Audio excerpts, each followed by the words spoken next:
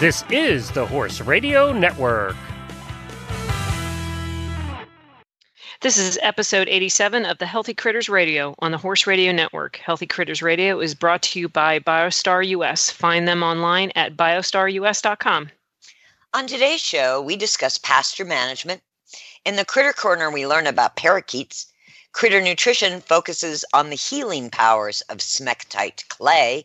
And in Coffee Klatch, we ask, does your dog watch TV? Listen in.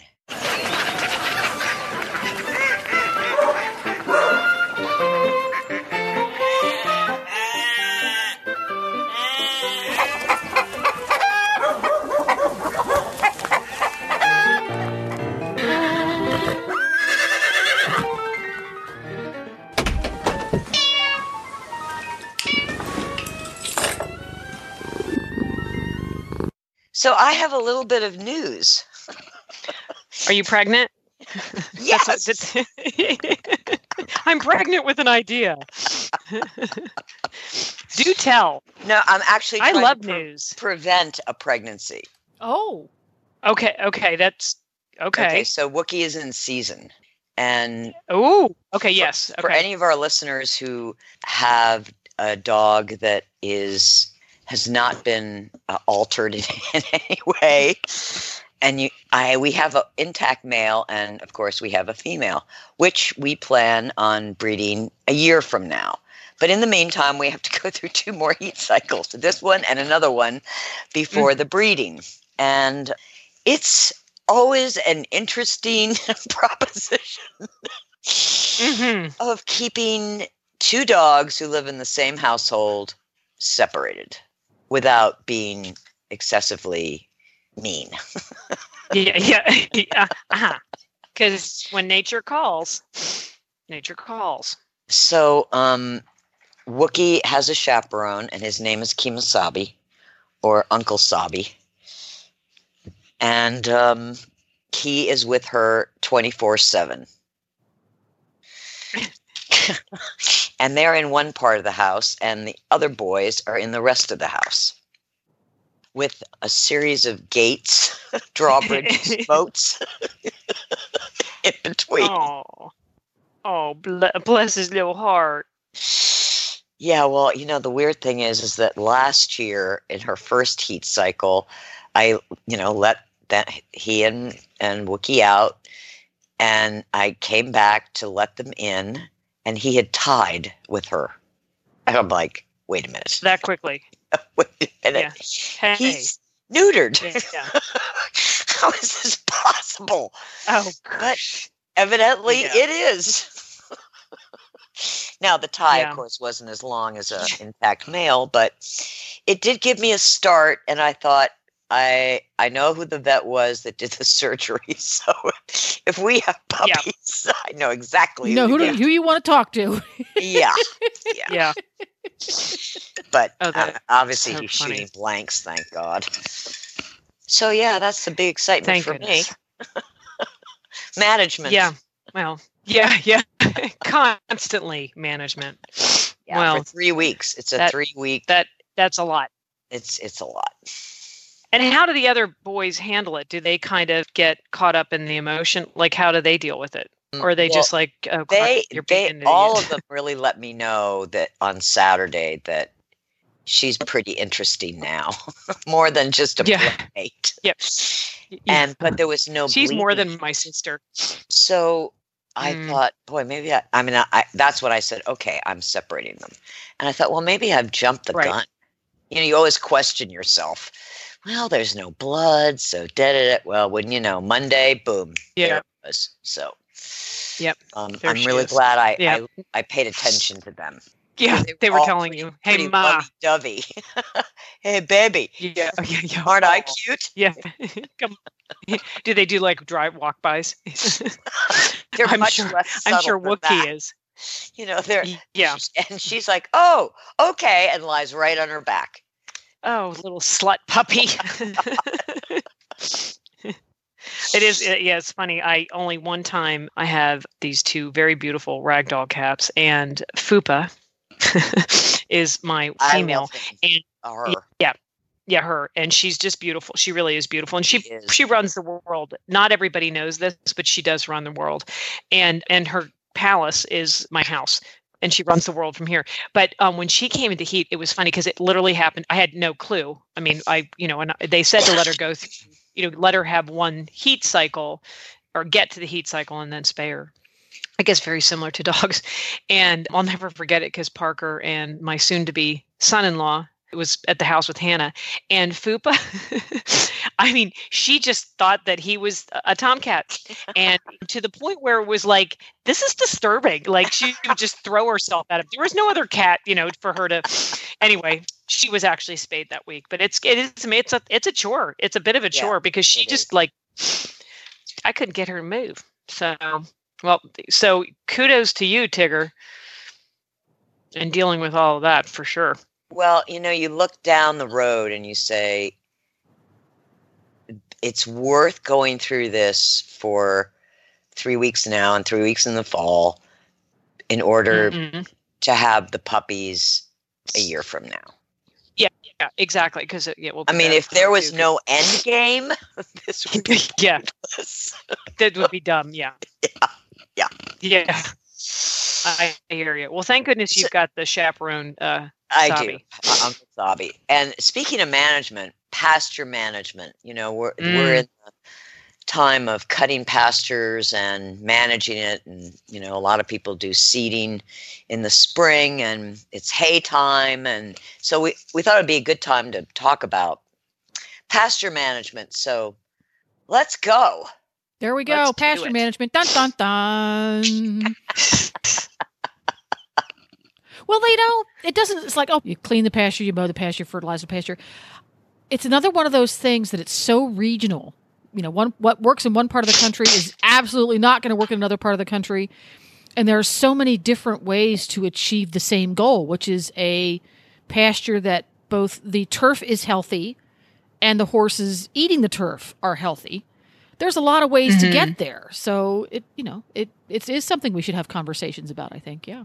And I think you had a particular aspect of do, pasture and management that's in the mind. Pollinators. Well, why don't we start out with what is a pollinator? Because of course we're all going, oh yeah, honeybees, right? But I think it's a little more broad than that, isn't it? Yeah, it's hummingbirds, it's butterflies, it's bats, it's moths. Bats and moths, really? Yeah. No. Yeah. And the reason I think this is so important is, the seeds that you commercially buy to seed your pastures, they're hybridized and designed to put weight on cattle. Yep. I mean, they say horse food, but horse forage seed, but it's the same as cattle. And so they've developed, orchard grass and timothy so that they're, really high in protein, and so that they'll make the cattle big and beefy. And they also have a higher predominance of sugars. And a couple of years ago, our tractor broke, which is always the good thing, and the when's the light in the tunnel going to shine? And during that period where it was at John Deere, which was about 2 weeks, the pasture really grew. I mean, it had needed to be cut when the tractor broke, but then it had another 2 weeks. And I was walking in it, and there were plants I had never noticed before. There were plants that looked like daisies. There were plants that were blue. And then there were butterflies, and there were goldfinches. And in all this high grass and what we would call weeds. And so when we got the tractor back, I said to Peter, you know what? Let's leave this side and just mow a path. And we have been doing that now for the last couple of years. And the amount of pollinators, bumblebees, honeybees, butterflies, I don't know that it attracts the bats so much. I see the bats at night. The hummingbirds, the goldfinches is extraordinary. I bet. If you don't want to give up, we have a lot of pastures. So if you don't want to give up that much, leave a strip along the edge. It can be a couple of feet wide, and let the the milkweed, and this pretty blue flower is called toad's flax, blue toad flax. Who knew? Yeah. And the daisies sprouts come up, and the chamomile comes up, and the brown-eyed Susans come up. And it's not only is it beautiful, but you just become a host to all these fabulous pollinators. So that's my tip in pasture management. Now, when you started at your farm, did you plant your pasture, or is your pasture all volunteer and you just maintain it? We other than liming, we didn't do anything to the pastures until last year. We limed it, and then last year I got this herbal ley, which is a mix of herbs for horses, and we mixed it with some Timothy, the normal cow stuff, but we mixed it to dilute it. And we did half the pastures last year, and then we did the rest of them this year. And you just top seeded them? No, they drilled into the ground. Oh, do you drilled it? Okay. We had I call him the seed man. That's how he is in my phone book. The seed man. And he comes with this big tractor with and he pours the thing in, and it drills a seed into the ground. And the interesting thing is, this is old Virginia pastures, a lot of orchard grass and a lot of fescue. And, I wanted to support the orchard grass.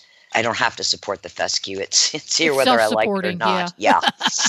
But we had some invasive plants, and we had tarped them over the years. When they come up in a patch, then we would tarp them, lay a tarp down and burn them out in the summer. Now, explain a little bit exactly what you do there, because that's an interesting and effective way to deal with invasive plants if they're patchy like that. So kind of go through how that exactly works. So, you identify, generally, a lot of invasive plants are in groups. Yes. So you identify the group, and you know that it doesn't belong in your pasture. And you saw it at your neighbors up the road. So it's invasive. And you take a tarp and you put it over that section. And we hold it down with concrete blocks and logs. And literally it stays there for a couple of months during the summer. And because the plant doesn't get light, and it doesn't really get oxygen, and it doesn't get moisture, it kills it. And then we come back and they're dead. And so then we just dig up that patch and seed it by hand. Interesting. That's a really great way to do that, because you're right. When you look around at a pasture, there's going to be that overgrazed spot that 2.5 years later has that little batch of weeds in it because there was an opportunity, because usually those invasive types, they're opportunistic. Or a patch that got really long, it didn't get mowed or something like that. Yep. So that's a great way to deal with that. The whole the tarping thing. I'm going to put that in my list of helpful tips. We did in our efforts to we don't spray any pesticides or herbicides. So we found this guy who he has I call it the flame torch. Yeah. And you torch the weeds. Yeah. Well, it looks. When he demonstrated, I went, oh, okay, that's doable.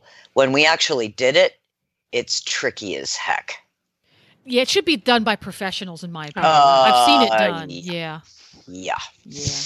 And if you don't get it down the root, it's just going to grow up anyway. It just comes back, exactly, because many, many plant species are designed to survive fires because they're naturally occurring.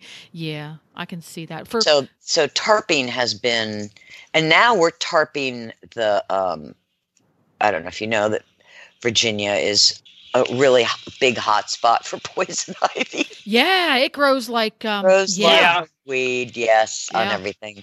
And we found that tarping poison ivy works great. Same principle. You just literally starve. Wow. Interesting. So take care of the pollinators, really important. And because we have to seed, we meaning everybody, when we seed our pastures, it's even more important to allow the native plants and the wildflowers to have a place. Yeah. And we need to adjust our eyes, I think, into what a beautiful pasture is. Is a beautiful pasture perfectly mowed? Mm-hmm. There's nothing along the fence lines, beautiful white fencing. Yes, that's one form of beautiful. But I think another form of beautiful is the native plants, the wildflowers. The horses aren't going to eat it anyway. And if they've got plenty of pasture to eat, it doesn't impede at all. And it saves gasoline by A, you're not mowing it, and B, along fence lines, you're not having to take those horrible noise polluting weed whackers. Yeah. For years now, I've been contacting various and sundry seed companies around the country that produce grass seeds for horse pastures. I've probably contacted 6 of them over the years. And, not a single one has ever responded for my request to do an interview with them. Not my Not gosh. one. Isn't that crazy? Wow. Because I'm all the That's time crazy. contacting companies that provide services or products and things like that because we're curious about that topic. Of course. We had a horse trailer manufacturer on to talk about how horse trailers are made and things we should look for when we buy a horse trailer. Who would know better, right? So I thought, well, Right. I want to know about seeding Right. pastures and how seed works and what works for different regions, and not one has ever even responded. Makes you wonder. So if you know anybody in the seed business, Tigger? I do know somebody in the seed business that he represents this herbal lay that I just love. I mean, I have it planted along some fence lines, and when it blooms at different times during the spring and summer, and you get these beautiful blossoms, and the horses will come over and nibble on something, or maybe they want a little bit of this. Again, variety is so important to horses. That's why I seed my pasture, allow the fescue, add more orchard grass, timothy, and bluegrass. And of course, the bluegrass isn't good in the summer, but it's great in the spring because it's a cool grass.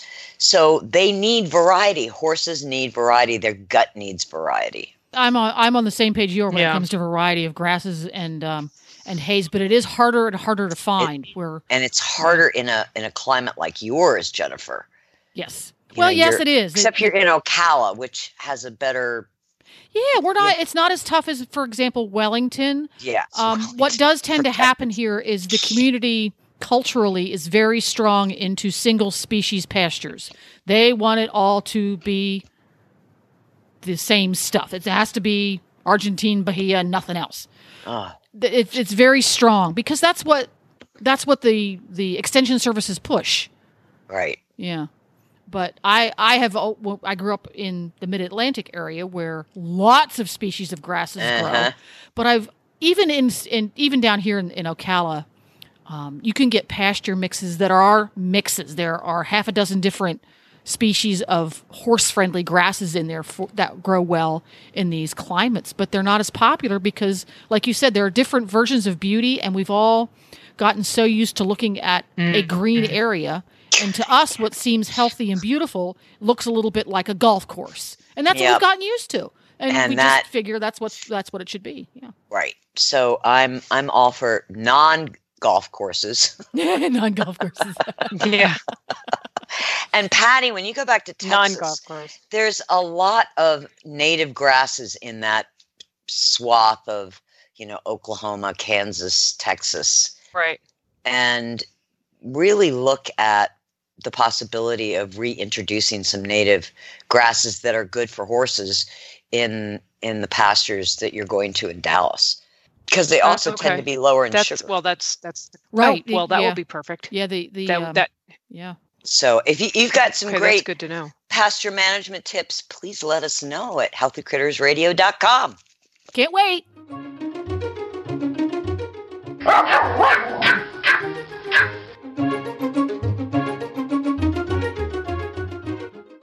Hello. Hetty.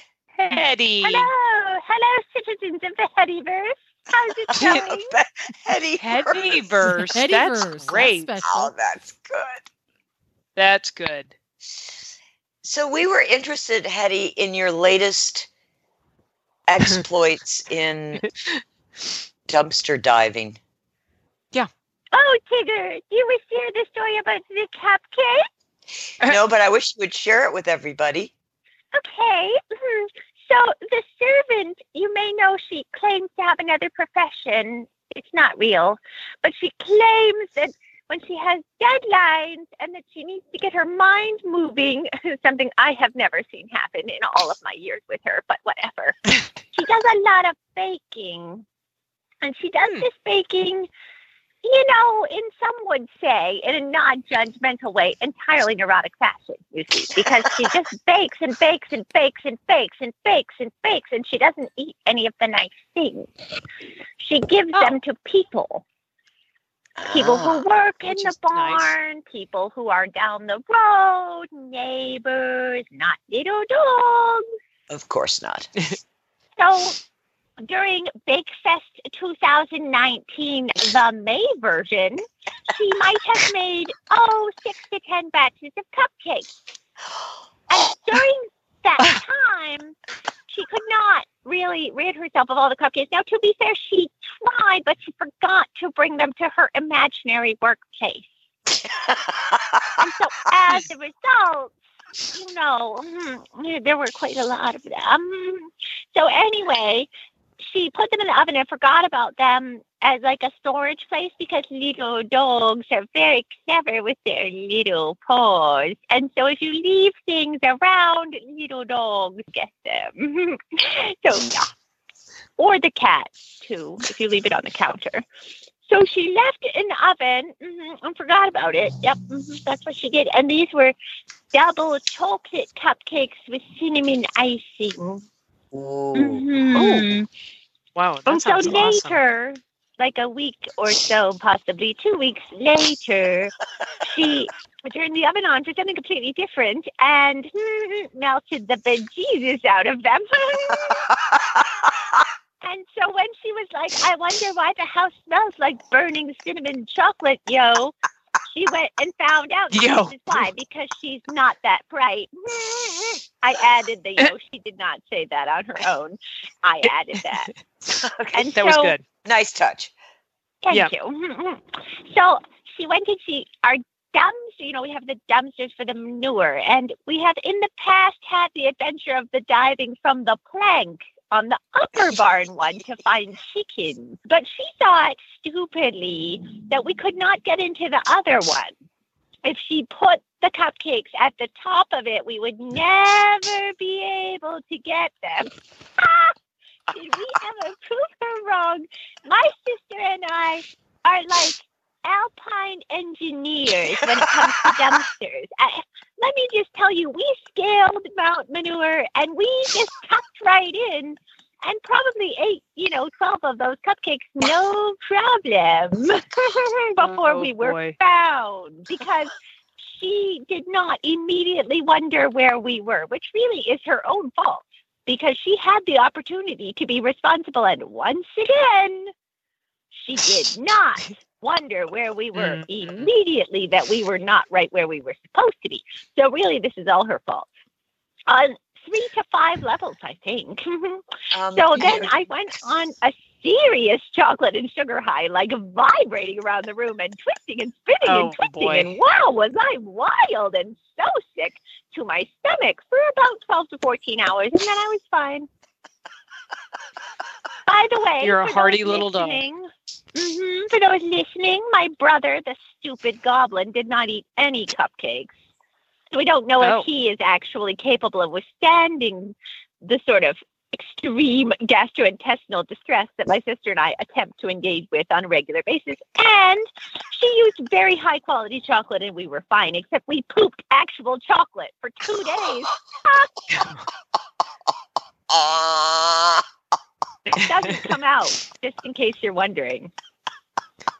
I think with the mountain climbing ability, I can see a future for Hetty doing Everest. Yeah. She'll be like Everest. There's chocolate at the summit. You're just saying that because of the high mortality rate there and because you're hostile. And you're hostile. Are you still on a bit of a sugar high? It's just a question. There's no judgment. No, this was several weeks ago. I feel fine, but thank you for inquiring. Well, thank you, there you Hetty. go. We look forward to more thank you. dumpster diving adventures. Yes, Well, we do. I have mad skills. I'm thinking, though, of a new plan where Aussies pull a sled with me and my sister in for the Iditarod. I'm pretty sure I could get those bastards to run. Yeah. Away.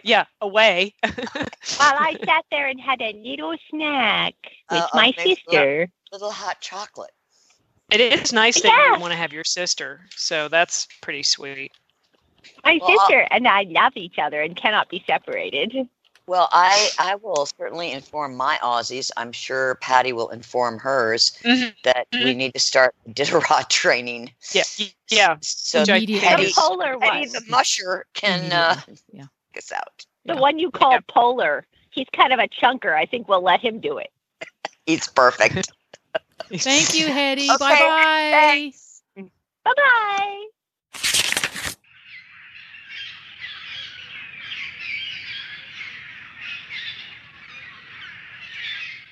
So we are now at Critter Quarter, and we are going to do parakeets. Thank you, Tigger. Which they're just fascinating. There's so many things that I didn't know about parakeets, and some people think of a parakeet and a budgie. And there's a bigger word for that I can spell to you guys, but I'm not even going to pretend to try to say it. I was going to text you earlier, Tigger, and say, tell me what this word means. But anyway, it's the bigger word of budgie. So a budgie and a parakeet are the same thing. Now, the interesting thing is, and I'll just delve into this a little bit. There's like this big debate between parrots and parakeets, and it can be very confusing. But all parakeets are parrots. Yep. Okay. But some are small to medium size. And in general, any bird that has a hooked bill and a long tail is supposedly a form of a parakeet. No, a parakeet. Hooked bill, like a parakeet, not like a parrot. Oh, okay. And a long tail. And that can go on, elaborate even more, but I didn't want to spend time there because there's so many other interesting things. For example, I've never had a parakeet. Well, I probably did years ago, but they're highly intelligent and they truly love affection. And there's so many different types. Like, like I said, there's over 100 different variations of them, and they come from all different places in the world. There's an Indian ringneck, there's a plum-headed, there's a regent, and all of these are different colors. But we're going to sort of just stick around the budgie, which is the ones that we see in the pet stores. And they too are very, very intelligent. They're very social. They're full of energy. They love interacting with people, and they really do make great pets. They're found all over. They are found all over the world, mainly in Australia and South and Central America. And I think they all basically have very similar personalities. And because they're intelligent, and this is one thing that I didn't know, they can talk. Even the little budgies. They're not the best talkers, but you can train them to talk, and we'll get into that in a minute. So a couple things to know is that there's questions about, whether or not you should have one or two. You generally should stay within the same species, like, a parakeet. And in the wild, I don't know why I always find this so dear. They actually mate for life, which is, yeah. So if they lose their mate, that's kind of it for them. But, okay, they live 7 to 10 years. They should be handled, every day, about 30 minutes a day if you can manage it. They talk about, minimum cage requirements. Obviously, the bigger is always going to be a little bit better. The minimum, I saw anywhere from 16 by 14 by 18 or 20 by 18 by 18. So obviously, you've got to do what you can for the space that you have. A couple things to have for them. They need like a little, I don't know if you guys seen those little hooded things that birds can go into to kind of sleep at night. Sort of like looks like a hammock kind of, but it's completely covered so that they can go. Shed. It's a run-in shed for a parakeet or a budgie. Yeah.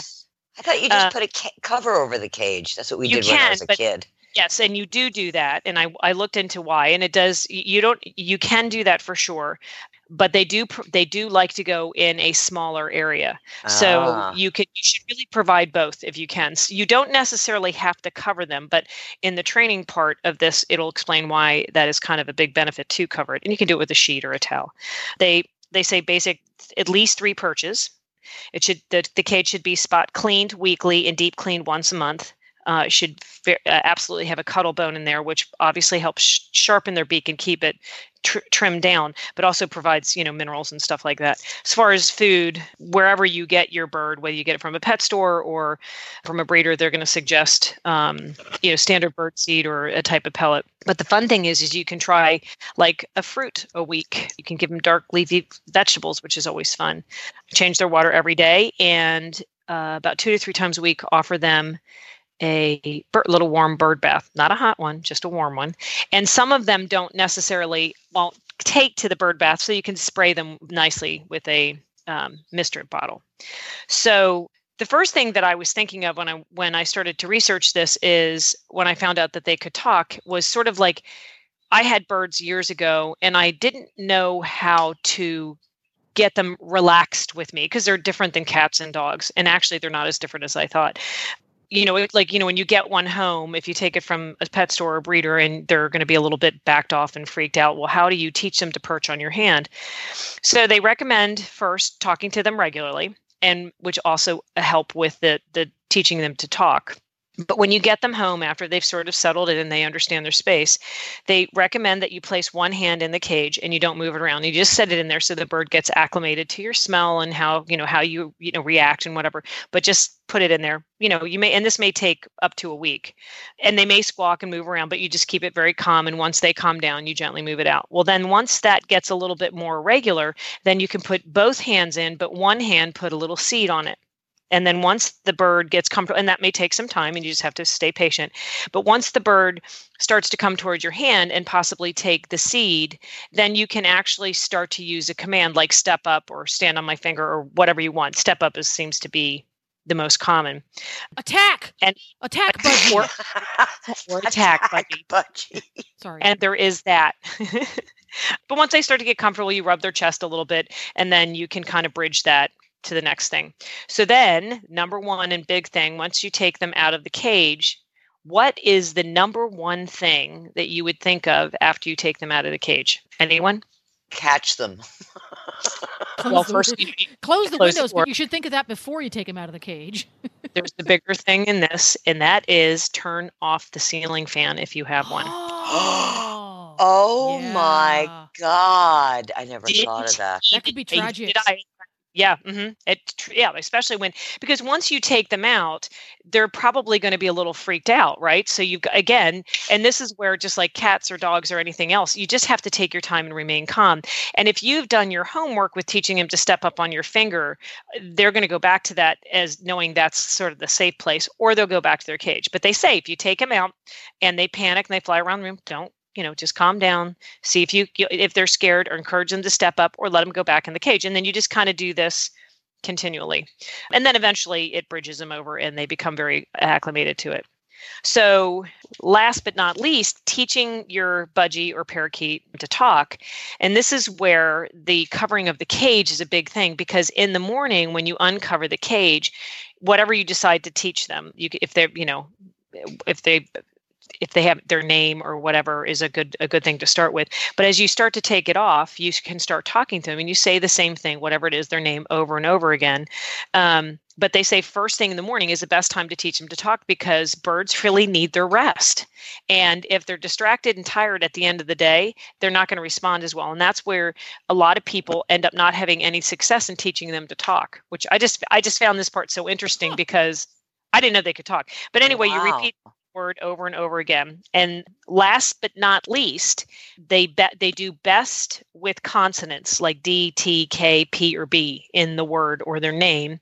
So because they don't have a wide vocabulary like a conure or a Quaker parrot or something like that, but they can learn to say simple words and maybe a couple words in a row. Sing? Tigger, I didn't see it. I know they do. I know they chirp, but I don't think they sing. I'm not sure about that. I didn't see anything about that. That's a good question. But I mean, you've never had a parakeet, have you, Jennifer? I have never had a parakeet. That's a good question. I'm sure that they have natural vocalizations. Yeah. So that's a good question. I'm going to look that up. Because I know they chirp. Yeah, I know they chirp. Yeah, I guess they make a lot of sounds is what it says. Oh, and it will sing. Oh, they're so cute. I totally want one. Let's not tell Peter. What's that? To Texas first. Yeah. Oh, yeah. Yeah. But I mean, it's just, anyway, I think they're fascinating. And it was such a good suggestion because it's just, you learn all these little tricks. And it's so interesting to me how all of these things in training always tie in together. And that is patience. Patience and stay calm. Patience and stay calm. So anyway, cool. Cute. And they do they make good family pets. If you introduce them to children slowly, they're great family pets with kids. So that's a big thing. Good to know. Yeah. So there you go. The world of parakeets. I'm putting parakeets on my list. There you go. You're going to what, Tigger? I'm putting it on my list. Yeah, but look some of these bad boys up. I mean, the budgies are beautiful and adorable, but I mean, I had a sun conure, and they are they call them parrots, but they're very loud. I wouldn't be I wanted a yellow-necked Amazon green parrot. That's not loud at all. Yellow-headed. Yeah, but they sing and they're good talkers. Mm-hmm. That would make sense that I would want something that's a good talker. But my problem is they live 50 to 70 years, which means they'll outlive me. Yeah, you're going to have to put them in your will, Tigger. Yeah, that's interesting because that's what a lot of people do is they absolutely when you buy a parrot. I had a client once that bought a baby parrot, and I think it was a red wing macaw, and they're beautiful. Oh, they are beautiful. But we got it without feathers. Like we had to, feed it, not bottle feed it, but syringe feed it. And boy, did they bond with you. I mean, that was a fascinating experience. But anyway, but you do have to and that's why a lot of these birds, they breed them. And then I don't know, I find it so irresponsible because, you let people that are in their 50s buy a bird that's going to live 50 or 60 years. I mean, I would wonder where it's going to go. But anyway, there you go. There you go. It's a great pet. There you go. Oh, and I said 7 to 10 years for the parakeets. There you go. So perfect. There you go. Cool.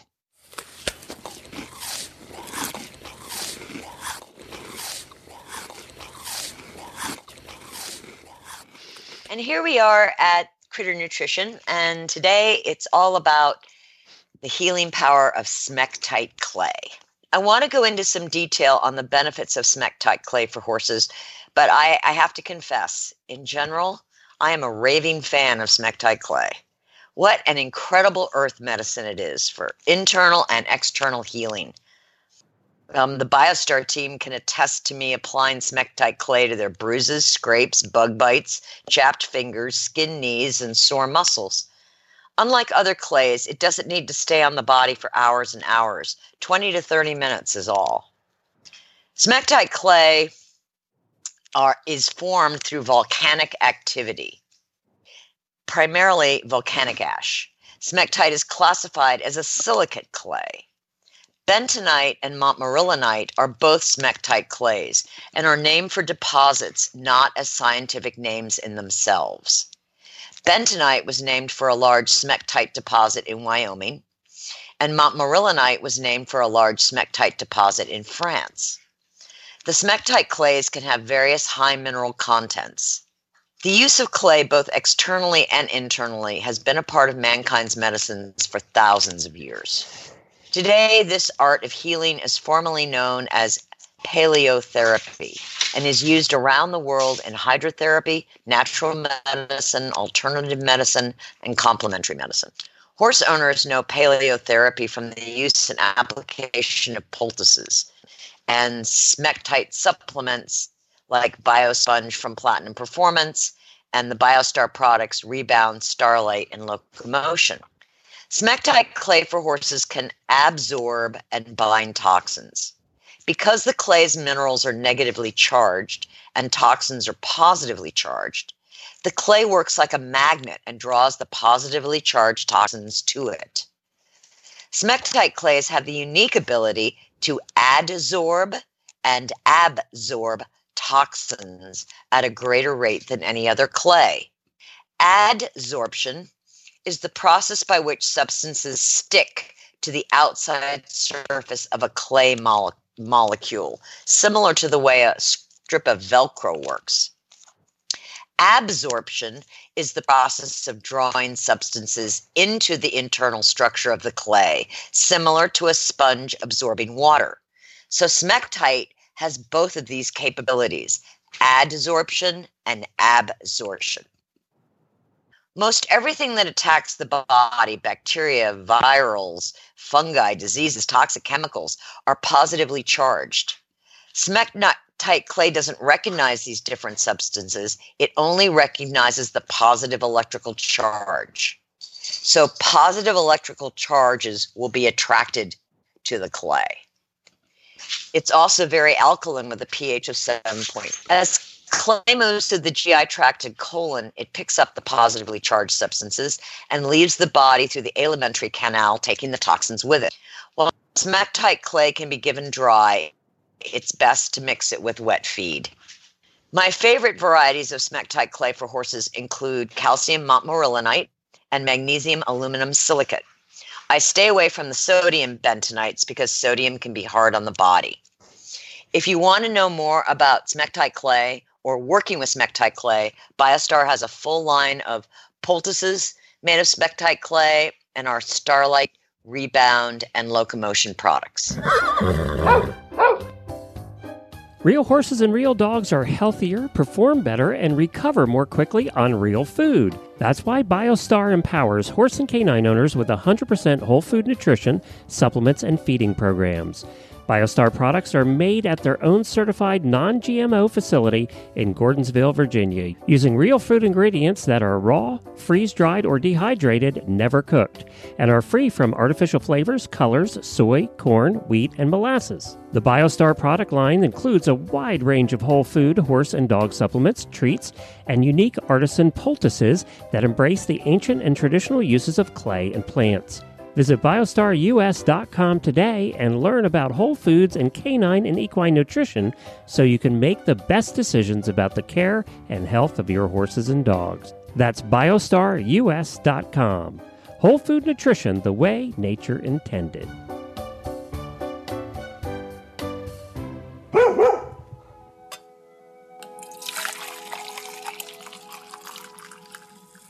So now we're at Coffee Klatch, and the question of Coffee Klatch today is, does your dog like to watch TV? And the reason this has come up is that I've noticed that a couple of my dogs are TV watchers, and there are specific things they kind of tune in on. The others could care less. So I wanted to ask, what does your dog watch, and does your dog watch TV? It's so funny that you mentioned this. Years ago, I had a Greater Swiss Mountain Dog, and my best friend Kelly, I had bred a litter, and she had a sister to one of my litter mates that I had. And she was watching the Westminster Dog Show, and her dog Trudy, and I wish I could find this picture because it is a classic, was watching the dog show, like sat there and watched. I mean, it is the best picture, and I'll see if I can find it. It was just, and she just kind of sat there and watched it. It's funny. I don't know if I've ever noticed my dogs doing it.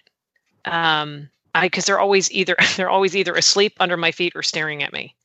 So, but I may not be noticing. Well, this is so odd because most of my dogs ignore it, right? Mm-hmm. Mm-hmm. But I noticed when Wookie was about, 7 or 8 months old, and I was watching The Force Awakens, the Star Wars film. Of course you were. But what was so weird was that she went from sleeping on the couch to sitting up and watching the TV. And I went, oh, this is not possible. This is some coincidence. But wouldn't you know it, this winter, when there was like a Star Wars fest on and I was going through, when she hears the music or something, she just gets up and she just sits there with her on her little paws and watches with me. That is She's so- a Star that's- Wars fan. Well, Well, I she's, know, she's a but Wookster. Yeah, it's, she kind of and- has to be. Yeah. and what the other dog that watches only animation, and there are sounds that, like, we watched The Lion King, and Thunder Bear is all over that movie. I mean, he just thinks he lies at the end of the bed, and he is just focused right on Oh, the that's so action of The cute. Lion King. Interesting. That's pretty cute. Huh. It's really cute. The others, no, they could care less. But That's those so funny. two, How yeah, about I know. yours, It's just Jen? so odd. I cannot say I've ever had a dog that watched TV, but our next door neighbor's dog, who we babysit, she comes in and has away days. When they go away, we take care of their dog and they take care of ours. A little pug. She not only watches the TV, she interacts with the programming. No! Yes. Oh wow. If there is action going on, and let's say there is a chase scene where a cop is chasing a perpetrator, the perpetrator goes off the screen to the right, she will bark and run around the right-hand side of the TV to the back. Oh, that's adorable. That is so cute. I kid Yeah, that's you not. adorable. That's adorable. Oh! Yes. Now, if she's watching Home and Garden TV, it's all cool and quiet and chill. But if she's watching cop shows, there's barking, there's running around. She has to participate. That's adorable. It's the weirdest thing. I love it. Oh, that is so funny. Yeah. Have you seen the ads for The Secret Life of Pets 2? Oh my gosh, I must see it on opening day. Me too. Oh no, I haven't. Oh, Oh, I can't wait to see that. the Are big you kidding fat me? cat is. I love that cat. My That mommy cat- may have given me some catnip. But there's a Yeah, that's so funny. scene where they're all three of them are sitting there watching the TV. And when I first saw the ad, I went, "Oh my God, I own two of those dogs." Yes, that's cute. It is the secret life of pets. It's real. It's an animated movie, but that stuff's real. It That happens. absolutely. That happens. I believe it. It happens right in front of me all the time. I just don't always know what Now, they're doing. has there ever been a cat who watches TV? Cats watch aquariums all the time. That's the Fish Right. Channel. Mhm. But do they ever The watch Fish Channel. TV? Yeah, ours used to do that. He loved the Fish Channel. He would sit for hours and watch the Fish Channel. I didn't even know there was a fish channel. It's not the real Fish Channel, it's the aquarium. Yeah, it's the aquarium. Yeah. Yeah. He would watch and at Christmas time they have the Yule Log channel. He would watch that, the cat. Oh my God. Yeah. That's so funny. He would watch that Snap Crackle Pop thing. Yeah, My so- cats just like to look out the window channel and talk to the birds. King Henry of Springdale, and he'd talk it, and the birds are flying around at the feet. But A, they can't hear you. B, they don't want to hear you. Yeah. There you go.